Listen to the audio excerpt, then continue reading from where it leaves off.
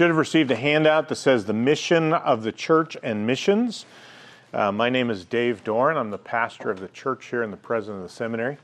It's funny, at lunch I sat down with some guys that are in from, they'd never been here before, and so because Ben Edwards forgot to introduce me this morning, and I didn't want to say my own introduction. So when Ben was walking down, he goes, "I forgot to introduce you. Want me to go back up?" I said, "Nah."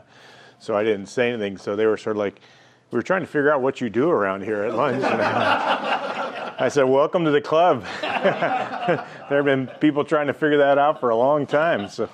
So that's actually who I am. So I've served here as the pastor for a little over 31 years in February, and actually came to know the Lord as an 8-year-old boy through the ministry of this church. So my whole family came to Christ through the ministry of the church, and so I grew up in the church, and then came back for seminary and did my MDiv and THM here at the seminary.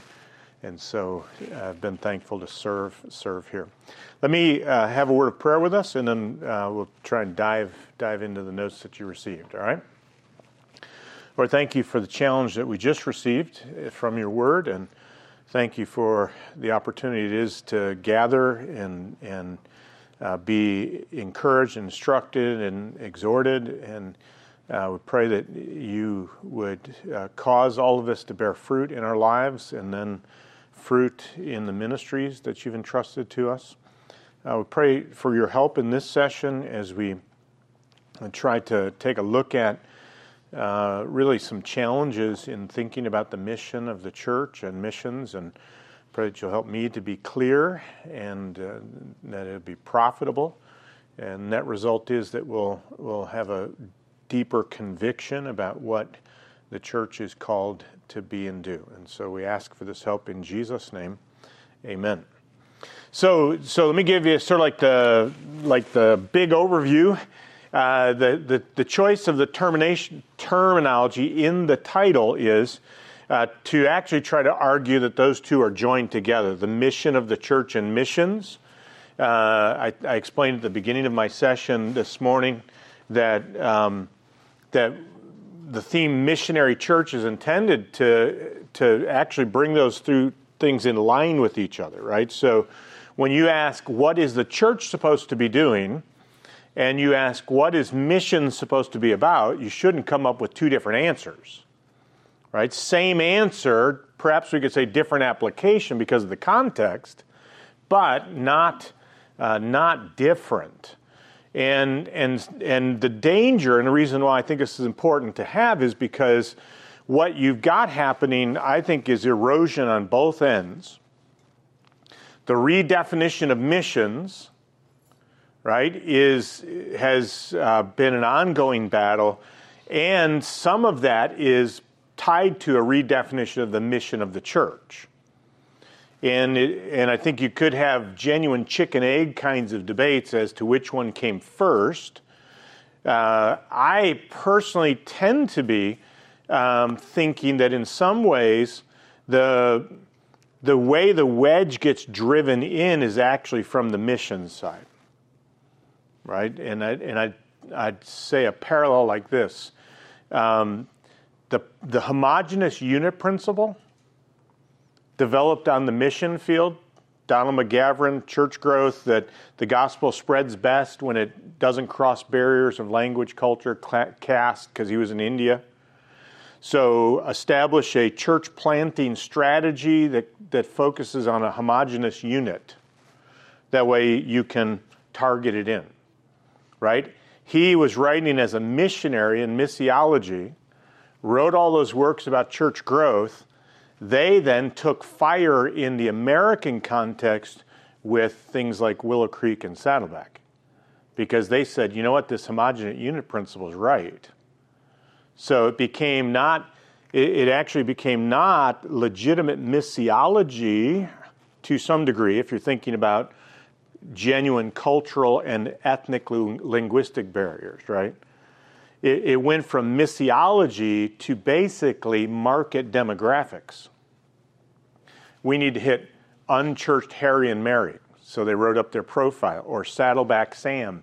They wrote up their profile and said, this is the target that we're going after.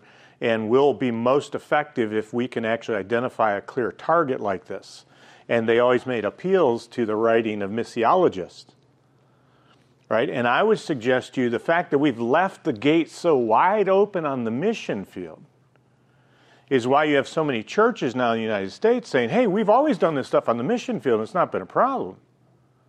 So the church should be doing that here too. Right? So it actually has, in a sense, sort of worked backward so that the mission of the church is sometimes being redefined based on things that have been permitted on the mission field, if I'd put it that way. And so I think we've got a problem on both ends that we have to wrestle through with it. And I think if I were going to just try and make the quick case for why it's important, I think because we are subject to the influence of the writings, ministries, and movements of our day. I mean, it's just the reality. I was saying this the other day in a seminary class. I think it's sort of like a football game, right? The opponent, theological system, moves the ball down the field, comes into our half of the field, makes progress. People wake up to it. The defense takes a stand, stops them, say at our 20-yard line, punts the ball, but they get the ball back on the 40, right? They're not all the way back to where they started. They've actually gained a bunch of ground, and they just start doing it incrementally, so that pretty soon we're actually sort of assuming to be true things that were initially considered avant-garde, right? Because it just sort of seeps into the language of things, and I think that happens even in terms of the mission of the church, and so I think we have to constantly reevaluate, not by necessarily where if I could put it this way, sort of the status of the football game is, but actually where it ought to be. Right? Should that opposing view have gained any yardage? Not, hey, we're successful because we took back 20 yards. Right? We actually net lost 20. And that's the problem. We push them back 20 yards and we think we won, but we actually have given up ground game to them. And so I think we have to be aware of it. I think honestly, there's less debate about this than there actually ought to be, because I think the contemporary church is beginning to assume things that we shouldn't be assuming. We should actually have to verify them and make certain that we do that. And so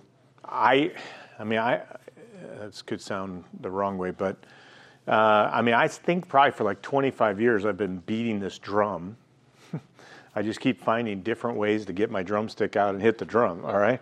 So, and it's because I think maybe 25, the first time I remember it, I was doing it actually at a leading of the administrators. It was the American Association of Christian Colleges and Seminaries in the mid-90s, and I was really sort of pushing back, and at that point it was about people sort of letting the religious right co-opt the purpose of the church.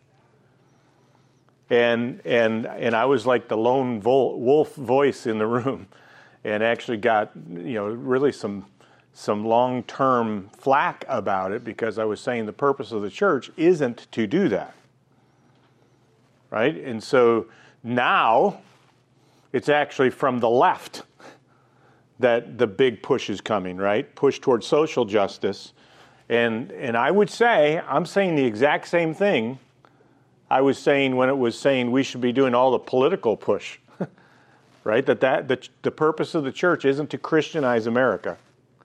The purpose of the church isn't to transform society, right? It's the same message. It's just the people trying to advance the ball have changed a little bit, and I think that's the tension for us. It's always swirling, and we've got to be careful about it.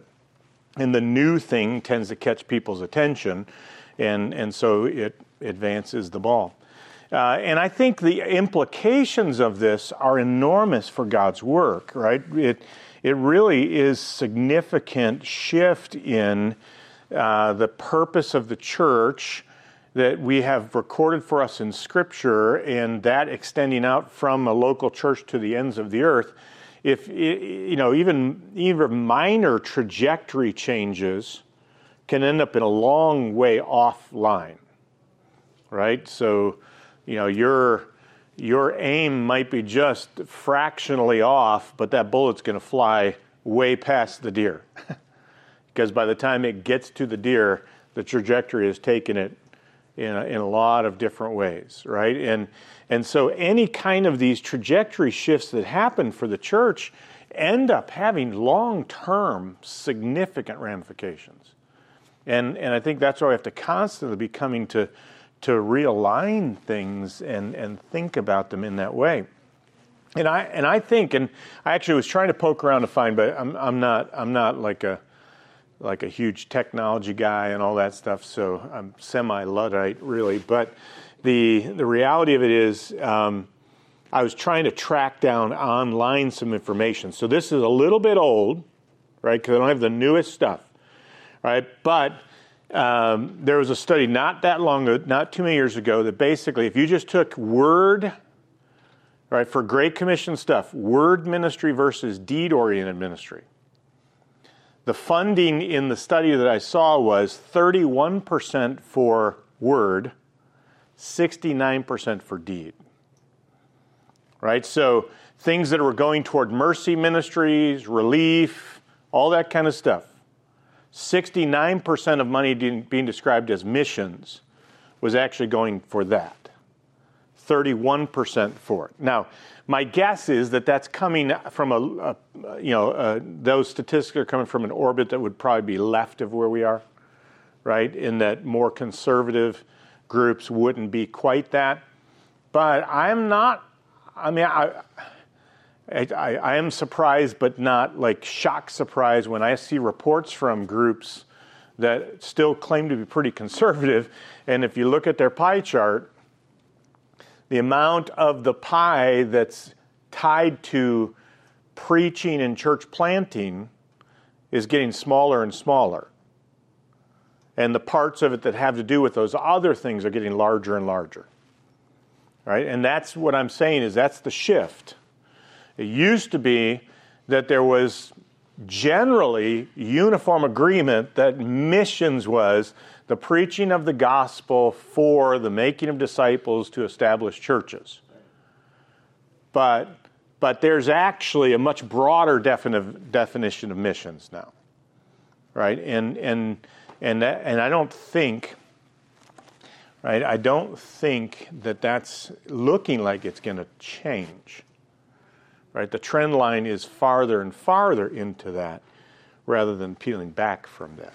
All right, so I think we need to think about it. So here's what I intend to do is really actually sort of do a historical survey, like a 35,000 foot flyover of this issue throughout the 20th century up to where we are, because this is not a new issue. This is an old issue. And we've been through this cycle, I would argue, 3 times, and I'm using 3 with a little bit broad, because I almost added a 4th one in the current state of things. But I think the current one we're facing is actually just the latter portion of the 3rd movement of it. And I think it's important for us to understand the background of it so that we could be informed, right? And therefore evaluate things based on the scriptures, which is then what we'll step in to do. So I put you basically the note. So my objective is to show how this has been an issue for over 100 years, and in some ways I'm using my football analogy to show you, right? The ball was run down the field, it got pushed back. They didn't quit. They just reloaded, started running the ball back down the field, pushed back, ran the ball back down the field again. All right, and each time I would argue we've lost ground. Right, we've lost ground almost to the point where it's quite possible that the position I'm going to be advocating seems like it's the heretical and new position, rather than the old position. Right, because it's just sort of like you can't really mean that. And I would say that's evidence that we've lost all the ground that we've lost. All right. So the first round of infiltration, I put there from Edinburgh to the ecumenical movement. The reason I picked that, Edinburgh in 1910 was simultaneously the peak, right, of the student volunteer movement, and therefore it was the place where it reached its heights and it began to slope downward. That's what the peak did for it. Student volunteer movement started in the late 1800s. You're probably familiar with some of it. And like many movements, it ended up being a mixed bag. Lots of good, right? Raised up a lot of workers for the harvest. The sort of mantra of it was to fulfill the Great Commission in this generation. Started with some students who were engaged in it. Some sort of formally picked up its energy connected to Moody and the Northfield conferences, began to really be pushed and started to just generate lots of interest in missions and call people to that.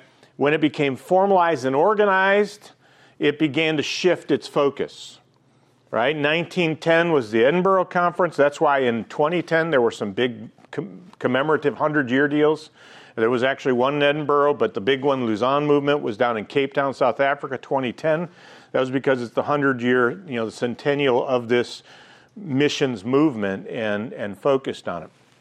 What happened, though, is they began to shift in terms of the focus of it, all right? And I put a representative quote in your notes. I have some other ones, but this is from a book called The Battle for World Evangelism, which was just like side footnote, was written by a missions prof at Trinity Evangelical Divinity School. All right, so I'm a historic fundamentalist, right? Trinity has never actually been identified with historic fundamentalism. It's always been sort of mainstream new evangelicalism, right? That's what the banner they would carry. When Fuller started to go over the ditch, the guys that were evangelical there left, came to Trinity, right? It was intended to be a new evangelical. It's old Swedish General Conference school, right? But that's where it was. So this is not coming from some flame-throwing fundamentalist, right? David Hesselgrave, Johnston, these guys were saying the face of missions is changing, and it's changing in a different way. So the Battle for World Evangelism was written to track this, and I'm basically following his argument. Here's what he says: witness to the gospel. This is what they were saying. Right, the New Delhi Report, witness to the gospel, therefore, must be prepared to engage in the struggle for social justice and peace. It will have to take the form of humble service and a practical ministry of reconciliation amidst the actual conflicts of our times. The wholeness of the gospel demands a corporate expression since it concerns every aspect of men's lives. Healing, the relief of distress, the attack upon the social abuses, and reconciliation, as well as preaching, Christian fellowship, worship, are all bound together in the message that is proclaimed. All right, so that's where it led to, from Edinburgh to the World Congress, the basically World Council of Churches. But the reason it went there, right, was because at 1910 it turned in this direction. All right, Johnston says this: it was the culmination and began the collapse of the student volunteer movement. What had begun as a clear gospel-driven movement to reach the world for Christ began the slow but steady march toward the ecumenism of the World Council of Churches. Two main reasons.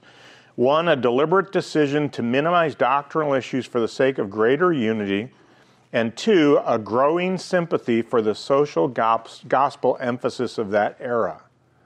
All right, so already in 1910, the student volunteer movement for missions began to become more sympathetic to the social gospel and cares about those kinds of things. So they started talking about, and they used this language, the larger mission, right? So it wasn't that they say, hey, we need to stop preaching the gospel and stop planting churches. No, we need to take into consideration the larger mission. That is, it's not get rid of those things. It's, well, we need to add these other things that need to be done to it. Right? We've been too narrow and too restricted in it. All right, and so what happened is that began to incorporate it. Right? Edinburgh 1910 hoped to harness the global forces of Christianity to complete world evangelism, to introduce the coming kingdom of God upon the earth. It served rather to hinder evangelism by what it did not say concerning the authority of Scripture and what it did through the agencies which grew out of it. All right, and this was early 1900s. And 1910 obviously is pre-World War I, pre-World War II. There was still all this optimism about the evolutionary improvement of man's condition. And so they saw Christianity as being the answer to that. If we can introduce Christian principles into the cultures of the world, we can actually usher in the kingdom. We can bring things to where they ought to be. And so the larger mission began to be. Now, since it was on the downward slide and it kept expanding its tent, it became the World Council of Churches, which is really sort of, it's mind-boggling if you know the history of the student volunteer movement, right? And all that we look at as so great about that, it actually degenerated into the World Council of Churches, which is basically a pluralistic group of people that doesn't see any need to evangelize anybody at that point. Right? So the pushback against that came from evangelicalism in the middle of the 20th century. And that then leads to the second round of it. All right? So, and the way that this worked, and I think it's important to understand, is that in the middle of the 20th century, if I could say it this way, evangelicals were much more fundamentalist than they would always let on. Right? Even by 1976, the Battle for the Bible, Harold Lindsell says the fundamentalists were right on the theology.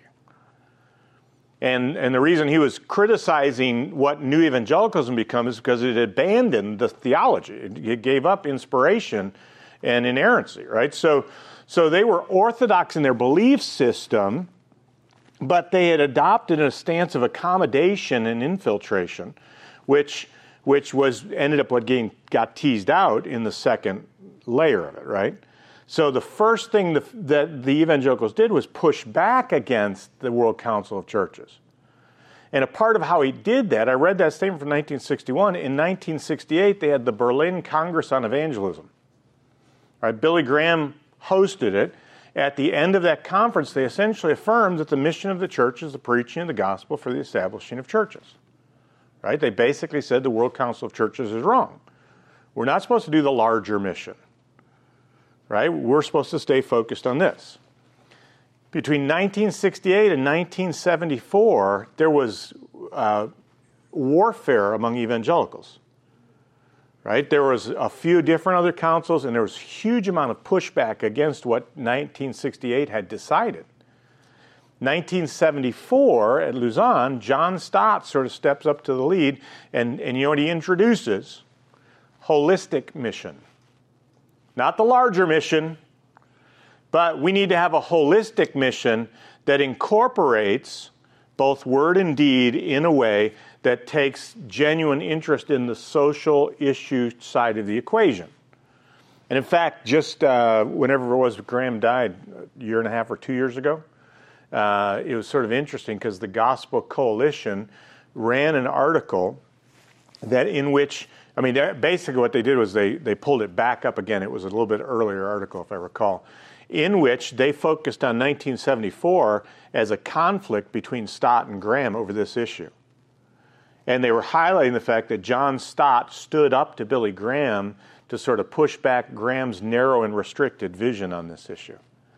So the Gospel Coalition was highlighting that what John Stott had advanced, and that what they were doing was tacitly acknowledging the shift that happened from the mission of the church is missions to the mission of the church is what we traditionally called missions plus social engagement and transformation. And so 74 became a watershed year in which it began to subtly come back now to just like 1910 and gradually infiltrated all of the movement. Now it started to infiltrate evangelicalism. And that's why the battle for world evangelism was written, to try and push back against what was being said there. Two representative quotes from John Stott. For if the Christian mission is to be modeled on Christ's mission, it will surely involve for us, as it did for him in entering into other people's worlds, incarnational mission, whether evangelistic or social or both. You see that? mission, whether evangelistic or social, or both. So all of a sudden you have mission that could be social, right? Not the gospel has social ramifications, the gospel has social implications, but the mission could be social, right? Some aspect of social transformation connected it. He says in Contemporary Christian, he says, nor do I feel able to withdraw the conviction that our mission is to be modeled on Christ, just as his love for us is like the Father's love for him, so his sending us into the world is like the Father's sending him into the world. If words and works went together in his ministry, they should also in ours. So, and I'm going to come back to this, but basically Stott was sort of the theologian of this change. Right? There are many of them, but he's the guy that championed the language of Lausanne and began to write and push it in many ways, and then others were stepping up to it. A man named Edward Dayton, who was a missions leader, I'll use his assessment, right, because he doesn't agree with me. He actually thinks this was a good thing. I think it was a bad thing. Right? But listen to what he says. In the 8 years between Berlin and Lausanne, there was a tremendous movement in the evangelical part of Christ Church. Lausanne was intended to be a congress of those involved in trying to reach the world. But the Holy Spirit was also enlivening the minds of men and women to expand our understanding of what it meant to evangelize. The Lausanne Covenant greatly broadened our worldviews. We were called to see that the task of evangelism was not to be confined to the sharing of information about Jesus. There was a life to be lived. We saw the need for the broad redemption of the world in all its aspects. The year of Lausanne, 1974, might also be described as a watershed year in Western evangelicals' interest in social concerns. And that's a book that he wrote in, I think, 1982 or 83. And the article is called Social Transformation, the Mission of God in the Church and Human Response. And then he says again in the same book, and what is social transformation for the Christian? Is it not the entire business that God is about, namely the redemption of the world? And is not the mission of the church social transformation in every dimension? All right, now go back to what I said. Lausanne was a discussion of missions. But it was becoming a redefinition of the mission of the church. So the conversation about what are we doing on the mission field and what's the mission then starts to step back into people thinking about what the church's mission is. All right, listen, David Hasselgrave was, is really one of the premier missiologists in evangelicalism. He actually, along with Johnston, who wrote Battle for the World Evangelism, was actually pushing back against this, right? And so here's what he wrote in an article called Changing of the Guards. As a result, it seems to me that North American evangelical missiology can now be divided into basically two, not 3 or 4 or 5, but primarily 2 main streams or groups. One group thinks of Christian mission as being a broad enterprise encompassing all those good things that the church and its missions are doing or should be doing in the world. The other group still holds to the more narrow and traditional view that the Christian mission basically has to do with world evangelization, with proclaiming the gospel and planting New Testament churches. Other ministries may indeed be both Christian and important, but they are secondary or supporting and not the heart of Christian mission. All right, so Hasselgrave's going, folks, this is what's happening. Like it's fragmented the view of what missiology is into a holistic version and then one that is still focusing on proclamation for the making of disciples and establishing of churches. Donald McGavran, the church growth guy, he wrote an article called Missions Faces a Lion, and in this book he reconstructs the history of it through the 20th century and actually develops into the same 2 kinds of streams with 2 different understandings of mission. Here's what he says. The first group of missionaries held that mission is discipling men and women and a segment of society after segment of society, people after people, caste after caste. The second group of Christians held that mission is helping men and women of all religions and all segments of society to live better lives. Mission is famine relief, mission is development of communities, mission is doing good works by medicine, education, architecture, and the like, or agriculture and the like. The difference between these two understandings of the missionary task was clear. The first held that justice and racial equality are excellent goals desired by God, and that the best way to get them is to lead large numbers of people in every nation to become practicing Christians, filled with the Holy Spirit and directed by the Bible. The second held that mission is helping men and women of every religion, particularly Christians, to act more justly in their daily lives and be more brotherly to the Africans, Asians, Europeans, and Americans in the midst of them. In short, is mission primarily evangelism, or is it primarily all efforts to improve human existence? Now, that may seem like an oversimplification, but I actually don't think it is. Right? And what McGavran is looking at is he was historically looking at the different approaches of missions between those who actually were Bible-believing evangelical people and the missions of the ecumenical movement. Right? Because his age, he was that mid-20th century kind of a thing. Right? But effectively what's happened is because this side was arguing for the larger mission, the minute evangelicalism started to embrace the holistic mission, it actually started to pursue the same kinds of things. Right? We'll come back to this. But let's say here in Detroit, if our mission is to transform Detroit for the kingdom of God, redeem it, redeem the city, extend the kingdom, advance the kingdom, right? We are actually going to end up talking about changing the society for people who actually have no relationship to the king. Right? So our church adopts a public school and moves in to try and help it because we're advancing the kingdom. But if those people don't believe in Jesus, they're not in the kingdom. We didn't advance the kingdom. It didn't take over any new territory. Right? That's just it's a category that sounds great, but it's actually not a biblically conceived category because unbelievers actually don't come into some relationship to the kingdom just because we pursued social transformation.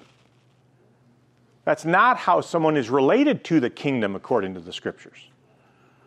Right? So what it does is sort of blur things so that now humanitarian effort is actually service to the mission of God to establish His kingdom or advance His kingdom. And that's I think, the trajectory line, right, is going to start to go the same way. And so that then, if I could go to the third round of infiltration, and we're still in it a little bit. And here's what I'd say is, when I first started beating this drum, okay, the missional movement had one name connected to it as well, the emergent church, right? And they were using all of this same language, right? And what happened was the emergent church actually fizzled out fast because it essentially adopted all kinds of false teaching, right? And so you had groups that were all sort of moving to what the emerging church should be like. And again, if I could cycle back to why I say sometimes it goes from missions. So if you read people who were promoting the emerging church or the missional church stuff, almost without exception, you'll trace them back to a guy named Leslie Newbegin, right, who is a missions writer who had served in foreign context, came back to Great Britain, and realized Great Britain was now a mission field. And so he started writing about what does the church need to do to recognize that it's in the mission field, and started talking about all those things in terms of missiology, and basically talking about how does the church thrive in post-Christendom, right? And so basically all the people who started drinking from that well started going, we need to get rid of the old Christendom, the old church. We need to shift gears to the emerging church. How is the church going to be effective now in our present context? How are we going to do that? And a part of that became we need to become more missional, right? More targeted on mission. But when they said that, they weren't using missional like purposeful, right? They weren't using missional like as in missions minded.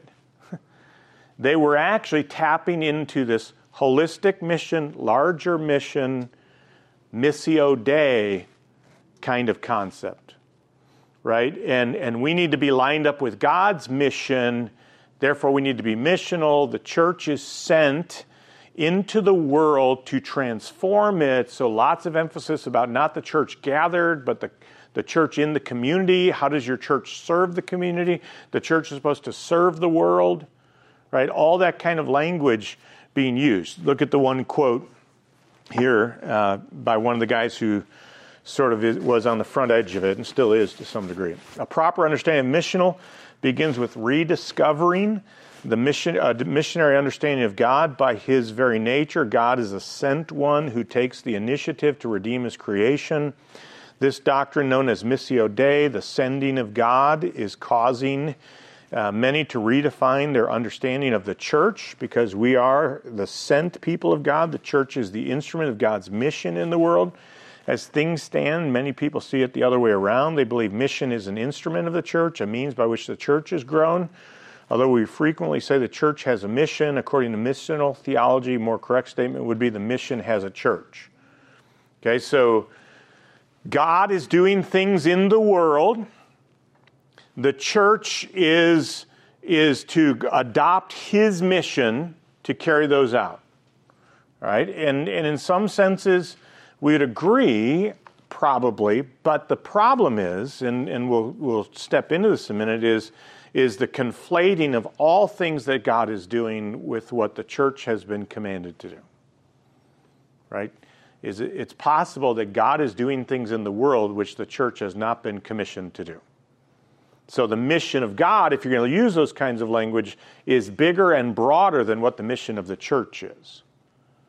And I think anyone should recognize that, because God, the only institution, the church is not the only institution that God has brought into existence, right? He's brought in families, he's brought in the government. They all have distinct purposes. And so the question isn't, does God have a mission? The question is, what is the mission that God has given to the church to do? Right? And so we should be thinking about it that way. And I would actually even incline to argue, right, that this latest round of social justice debate, I think some of the reason why it's so hardcore, right, is because for 45 years, right, the theology of Lausanne has been the dominant theology being taught to evangelicals, right? The church does have a holistic mission. We are supposed to be doing these things. And so now you get people who actually are stepping it out into practice, right? And they're stepping out in a way that's different than the old way. And you have essentially a generational conflict happening, right? People who would say, and that's why, and I'm sympathetic only in this sense, right? I just actually I was reading Woke Church by Eric Mason, and Mason was saying, someone starts to say the church needs to, go after racial injustice, and people get all mad about it. I never heard them get mad about it when they said the church needs to go after abortion. Right? And in one sense, he's right. I mean, lots of churches that would pass along petitions, rally people to, picket abortion clinics, stand in right to life chains, start crisis pregnancy centers. They didn't see any problem with going after that moral evil.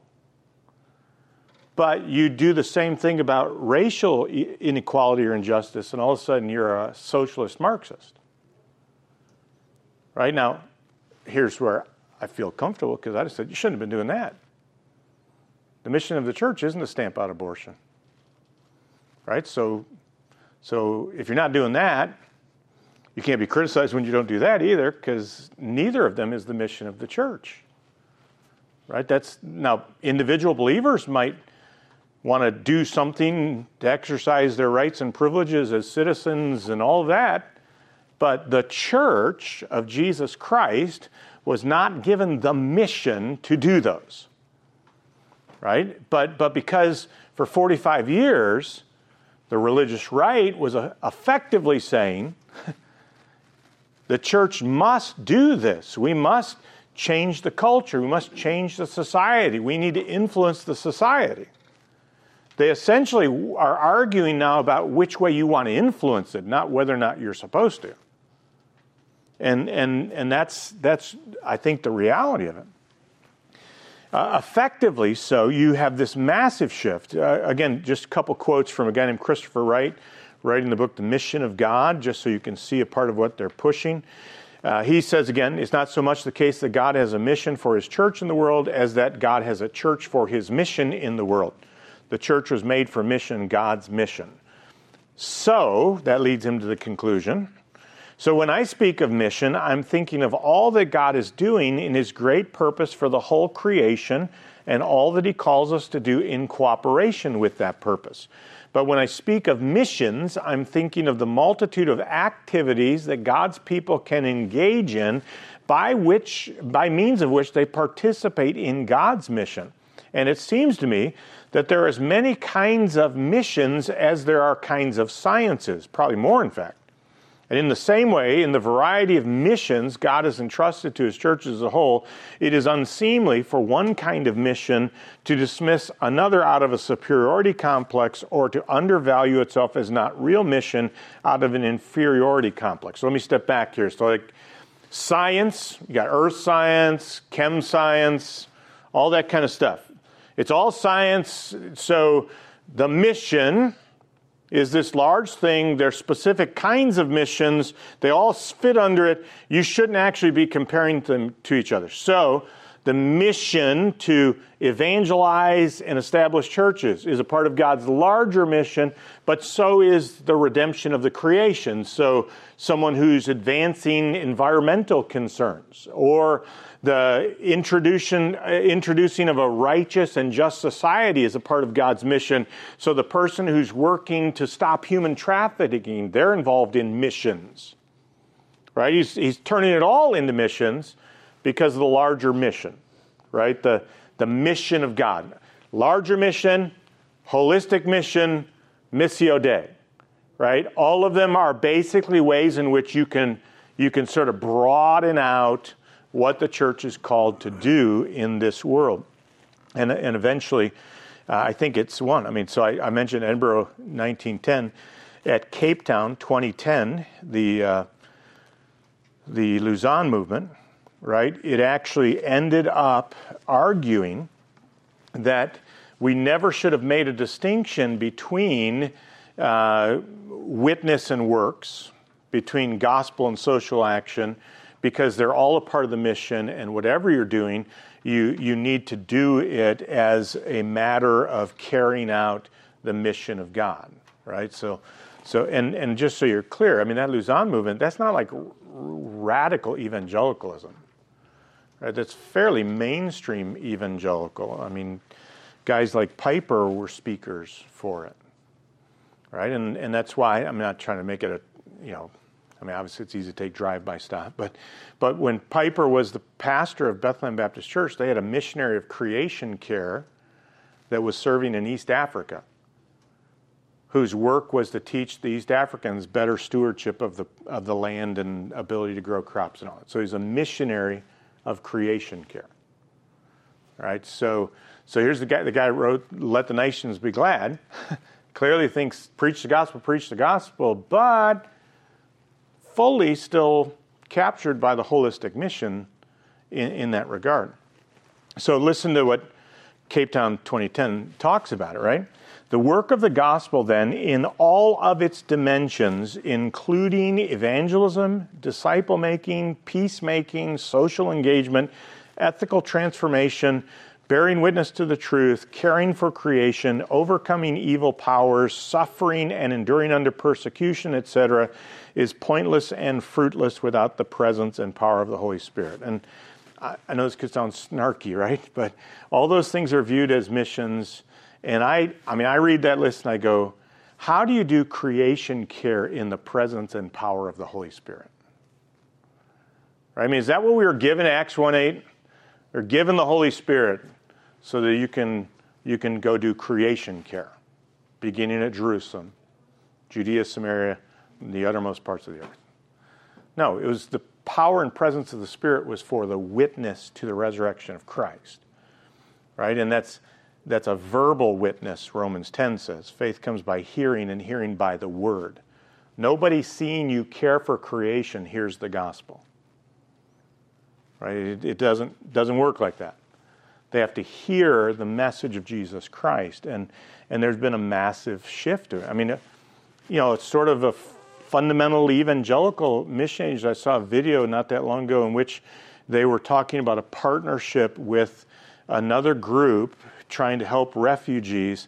And I know what the guy's intention is, right? But they had a hospital, and he says they're hearing the gospel, they're seeing the gospel, they're feeling the gospel. Okay, and we've talked like this so much that it sounds cool. But you know what? A doctor performing medicine, no one is seeing the gospel. The gospel is the death, burial, and resurrection of Christ, according to the Scriptures. It's not the dispensing of medicine. They're not feeling the gospel. Right? They may be seeing the transformation the gospel has had on Christians who would pour themselves out on behalf of Muslims who are being persecuted by Hindus. Right? But they're not seeing the gospel. They're not actually feeling the gospel. And yet that sometimes becomes the way in which all of this stuff is justified is, well, we need to preach the gospel through words and works. Right? And it introduces this kind of a shift in things. If you have your Bible, if you look at John 17, because I want to do now just a real quick, ideally quick, biblical evaluation, biblical theological evaluation, because I think here's one of these are in descending order of importance. The first one, I think, is the incarnation or proclamation issue. And this is actually where, that one the first time I actually did a presentation about this in a context, this was actually sort of the nub of the attack.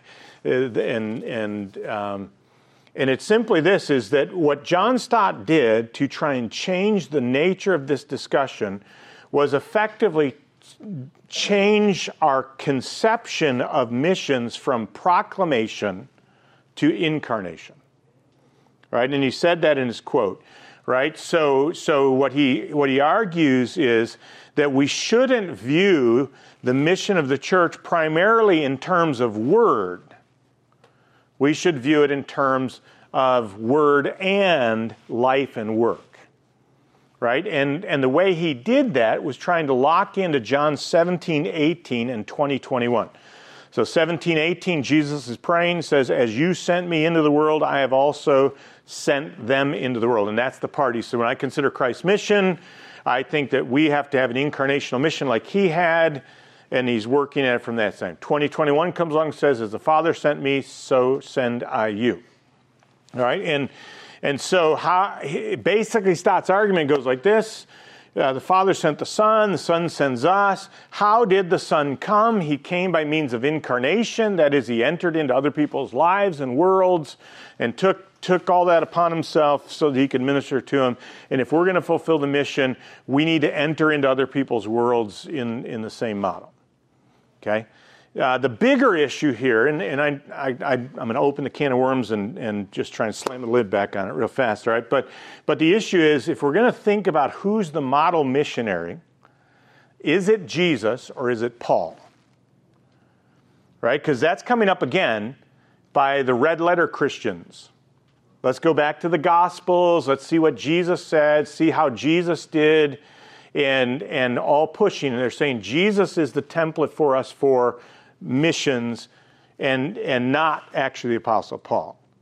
And that's basically the tack that Stott is taking, right?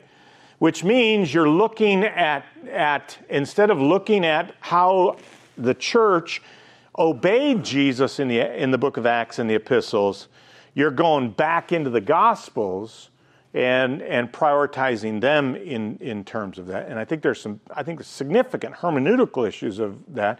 The easiest of which to say is we have commission text in Matthew, Mark, Luke, and Acts. And a basic hermeneutical principle is you use the clear text to interpret the obscure ones, not the obscure text to interpret the clear ones. Right? So Matthew 28:18-20 is really pretty clear about what we're supposed to do. Mark 16:15, Luke 24, where it talks about preaching for repentance of sin in my name, beginning at Jerusalem to the ends of the earth. Acts 1:8, go and be my witnesses. Here come these two verses. As the Father sent me, so send I you. Right? As you sent me, so send I them. And all of a sudden, those become the dominant way in which the rest of the commission text are interpreted. Right? They basically get shaped into this text. And I think that's a hermeneutical mistake, but it's also actually a mishandling of the very text. Right? Because even the way I said it, I was sort of hesitating because I was telling you his argument, but I think it sounds so plausible if you don't follow it, right? But think about this. As the Father sent me, so send I you. So, as Jesus came, that's how we're supposed to go. The whole thing shifted. It was Father sent me. I'm sending you, and all of a sudden it becomes a conversation about how Jesus came rather than how Jesus was sent. Right? The emphasis of John 17:18 and 20:21 is on the sending, not the as and the so. Right?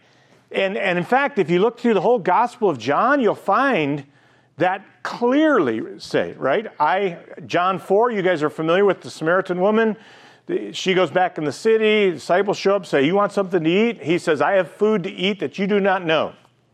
And what does he say his food is? My food is to do the will of him who sent me and to do his work.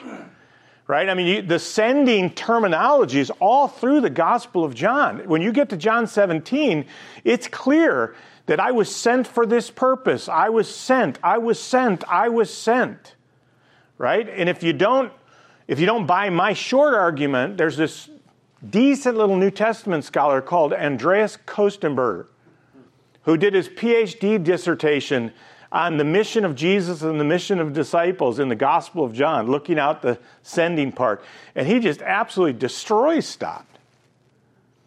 I mean, he walks through all of the text and all of the background of it and then says, this interpretation of holistic mission, incarnational ministry, is not grounded in these texts.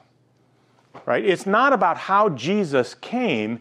It was about Jesus being under the authority of his Father. The Father sent me. You are now under my authority. I'm sending you. He commissioned me. I'm commissioning you. It actually doesn't say, in those two texts, it doesn't say actually anything about what we're commissioned to do. The answer for that would come in the context around it. And look at how John answers it. Look at verses 6-8. I have manifested your name to the men you gave me out of the world. They were yours, and you gave them to me, and they have kept your word. Now they have come to know that everything you've given me is from you. For the words which you gave me, I have given to them, and they received them, and truly understood that I came forth from you, and they believed that you sent me. Down in verse 14, I have given them your word, and the world has hated them, because they are not of the world, even as I am not of the world. So what did Jesus come to do?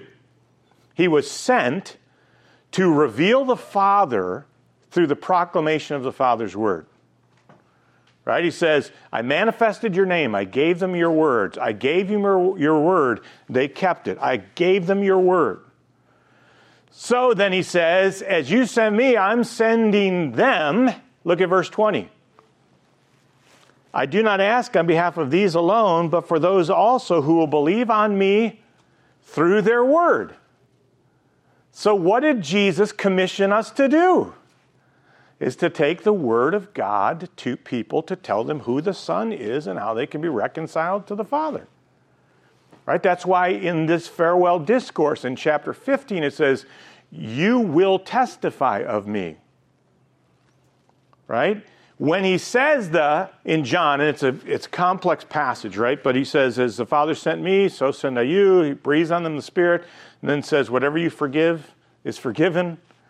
Right? So he immediately starts to talk about redemption, salvation, forgiveness of sins connected to their commission. Nothing in here indicates that Jesus is saying, so I'm sending them to do the very things that I was doing. Right? And that leads me to the misunderstanding of Christ's ministry, right? What was the incarnation? It was the miraculous work of God for the eternal Son of God to take to himself human nature, right? The Son existed from all eternity as an immaterial person. For him to provide redemption, he had to take to him human nature. That's Hebrews 2 says, right? It was necessary for him to be made like us, so that through death he could destroy the power of him that held death, right? So it was necessary for someone who didn't have a body to take a body. I mean, newsflash for all of us, you have never existed in a non-incarnate way. Right? You are human and only human and have always been incarnate. For you to have an incarnational ministry is taking an actual real miracle and turning it into a metaphor of some sort. Right? And the purpose of it was for the purpose of death to provide redemption. Right? That's why he came to die. He had taken to himself human nature because actually God can't die. He's self-existent. The only way death could happen to atone for sin would be as if the Son of God became the God-man so that his humanity could die.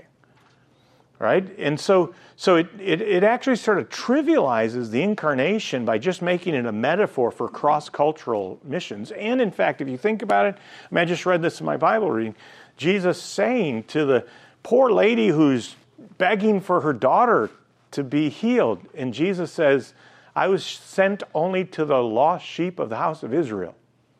It doesn't sound like very cross-cultural missions, right? I mean, you realize Jesus didn't learn a second language to cross the culture?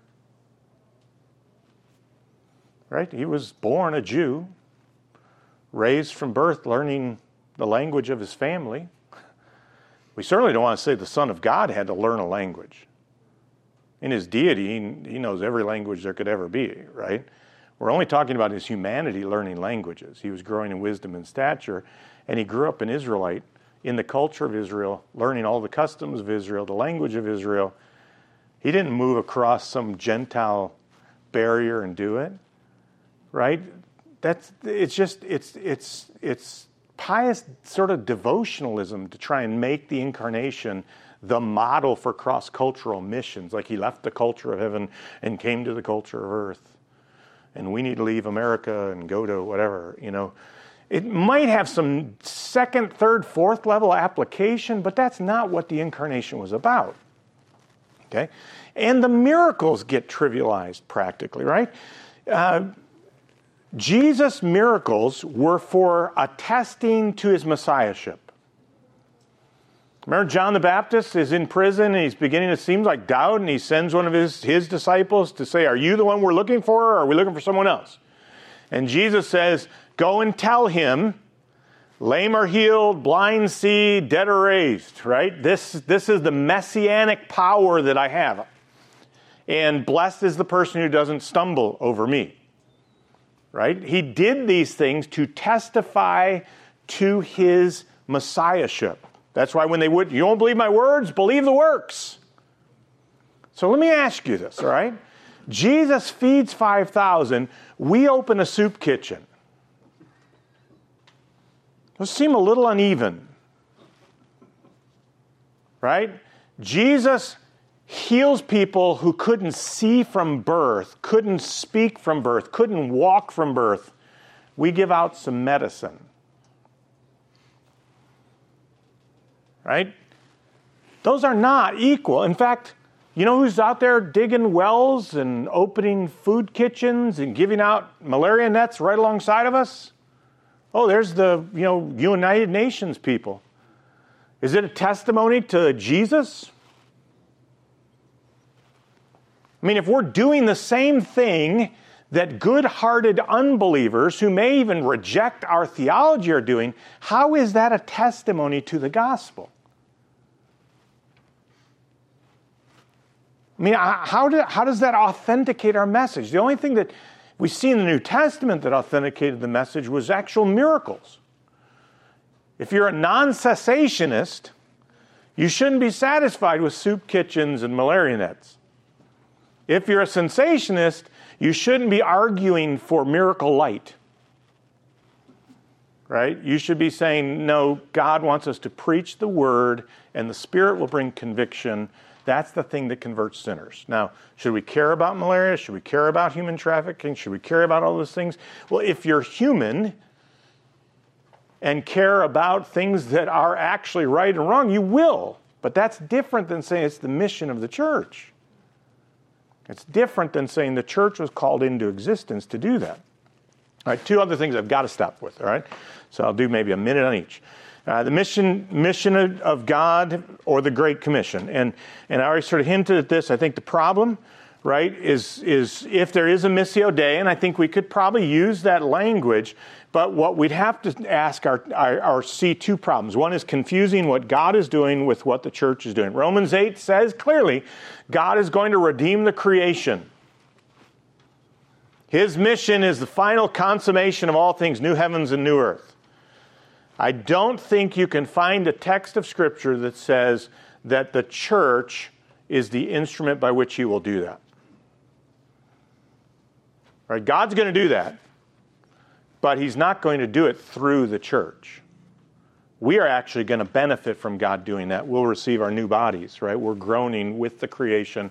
We're groaning in hope that God's going to do that. No present expectation that actually we can accomplish that. That we can, pardon? No Green New Deal. Right, no Green New Deal is going to cut it, right? So it's not the mission of the church to do all that God's going to do. I mean, it's clear that God's going to be glorified in the judgment of sinners, Revelation 19. I mean, when his judgment's poured out, it's going to end in a hallelujah. A part of God's mission ultimately is going to be judge sinners. I don't think we see that as a part of the church's mission.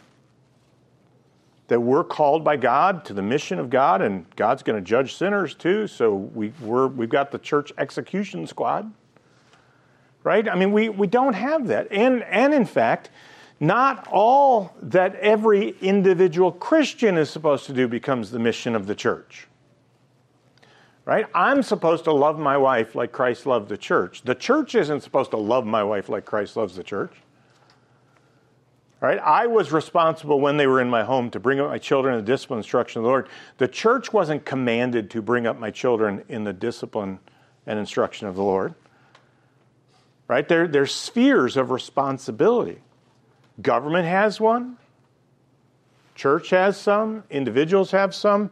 They may seem like at times they overlap, but I don't think actually the spheres overlap. It's that we live in multiple different worlds. I'm a citizen. I'm a member of the church. I'm a Christian obligated before God to obey certain things. And we need to keep those distinct so that we don't just transfer people's burdens and passions over to the mandate of the church, right? Well, I heard years ago, I think it's a good way to say it, the church has a commission, it doesn't have causes, right? But that's what tends to be. People buy into a cause, and they go, hey, the church has got to do something about this. And all of a sudden, it motivates people, and now the church is existing to care for this problem or stamp out human trafficking. There's the difference between the student volunteer movement, we're going to complete world evangelism in this generation, and the one-day conference like 6 years ago is we're going to stamp out human trafficking in this generation, right? Because it's the mission. So we need to do it. Same thing about the kingdom of God. The kingdom of God and the church are not the same thing. So to argue that the kingdom should include these things, therefore the church must do them, I think is just, again, a category error. And why, most often, when people begin to argue that way, they go to Matthew and they turn left. All right, I should go left for you guys, right? Because they go to Old Testament prophets and the Mosaic Law to say this is what we're supposed to be doing because this is what the kingdom's righteousness is like. Right? I'm just reading the book and it says this is the thing. These are the things the righteousness of the kingdom is concerned about. And there's like a line and a half of verses, not one of which came from the New Testament. Right? So here's the basic problem. Old Testament Israel was a theocracy, a civil government under the rule of God. The United States is not. So if you're going to actually make an appropriate application, it would be, so those things should be found in the church, God's people. I wouldn't agree with you because I don't think we're under that law. But the corollary would be between Israel as God's people, the church as God's people. It wouldn't be between Israel as God's people and civil governments around the world. Right? So we don't have a responsibility to impose that kind of righteousness over people who've rejected our God. And yet the church is starting to turn in that direction.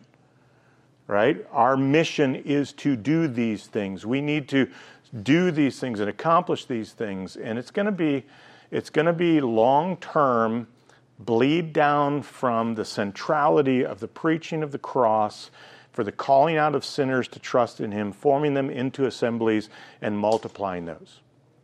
Because, and I'll just end with this, it's simply dollar cost reality. Right? If you go out to dinner at 5 o'clock and you go spend $5 at McDonald's, that's $5 you couldn't spend somewhere else. And when someone says we need to stop XYZ social issue and the church puts $5 over toward that, that's $5 that can't go to the advance of the gospel to the ends of the earth. Right? That's just the way it works. So the way you have to solve that problem is say, well, they're both legitimate. They're both legitimate. And now say it's like, well, you know, you've got two sons. You've got to give $250 to him and $250 to him. That's what they're trying to do. Is this is actually the mission of the church. And I'm saying, no, that's not the mission of the church. That's not.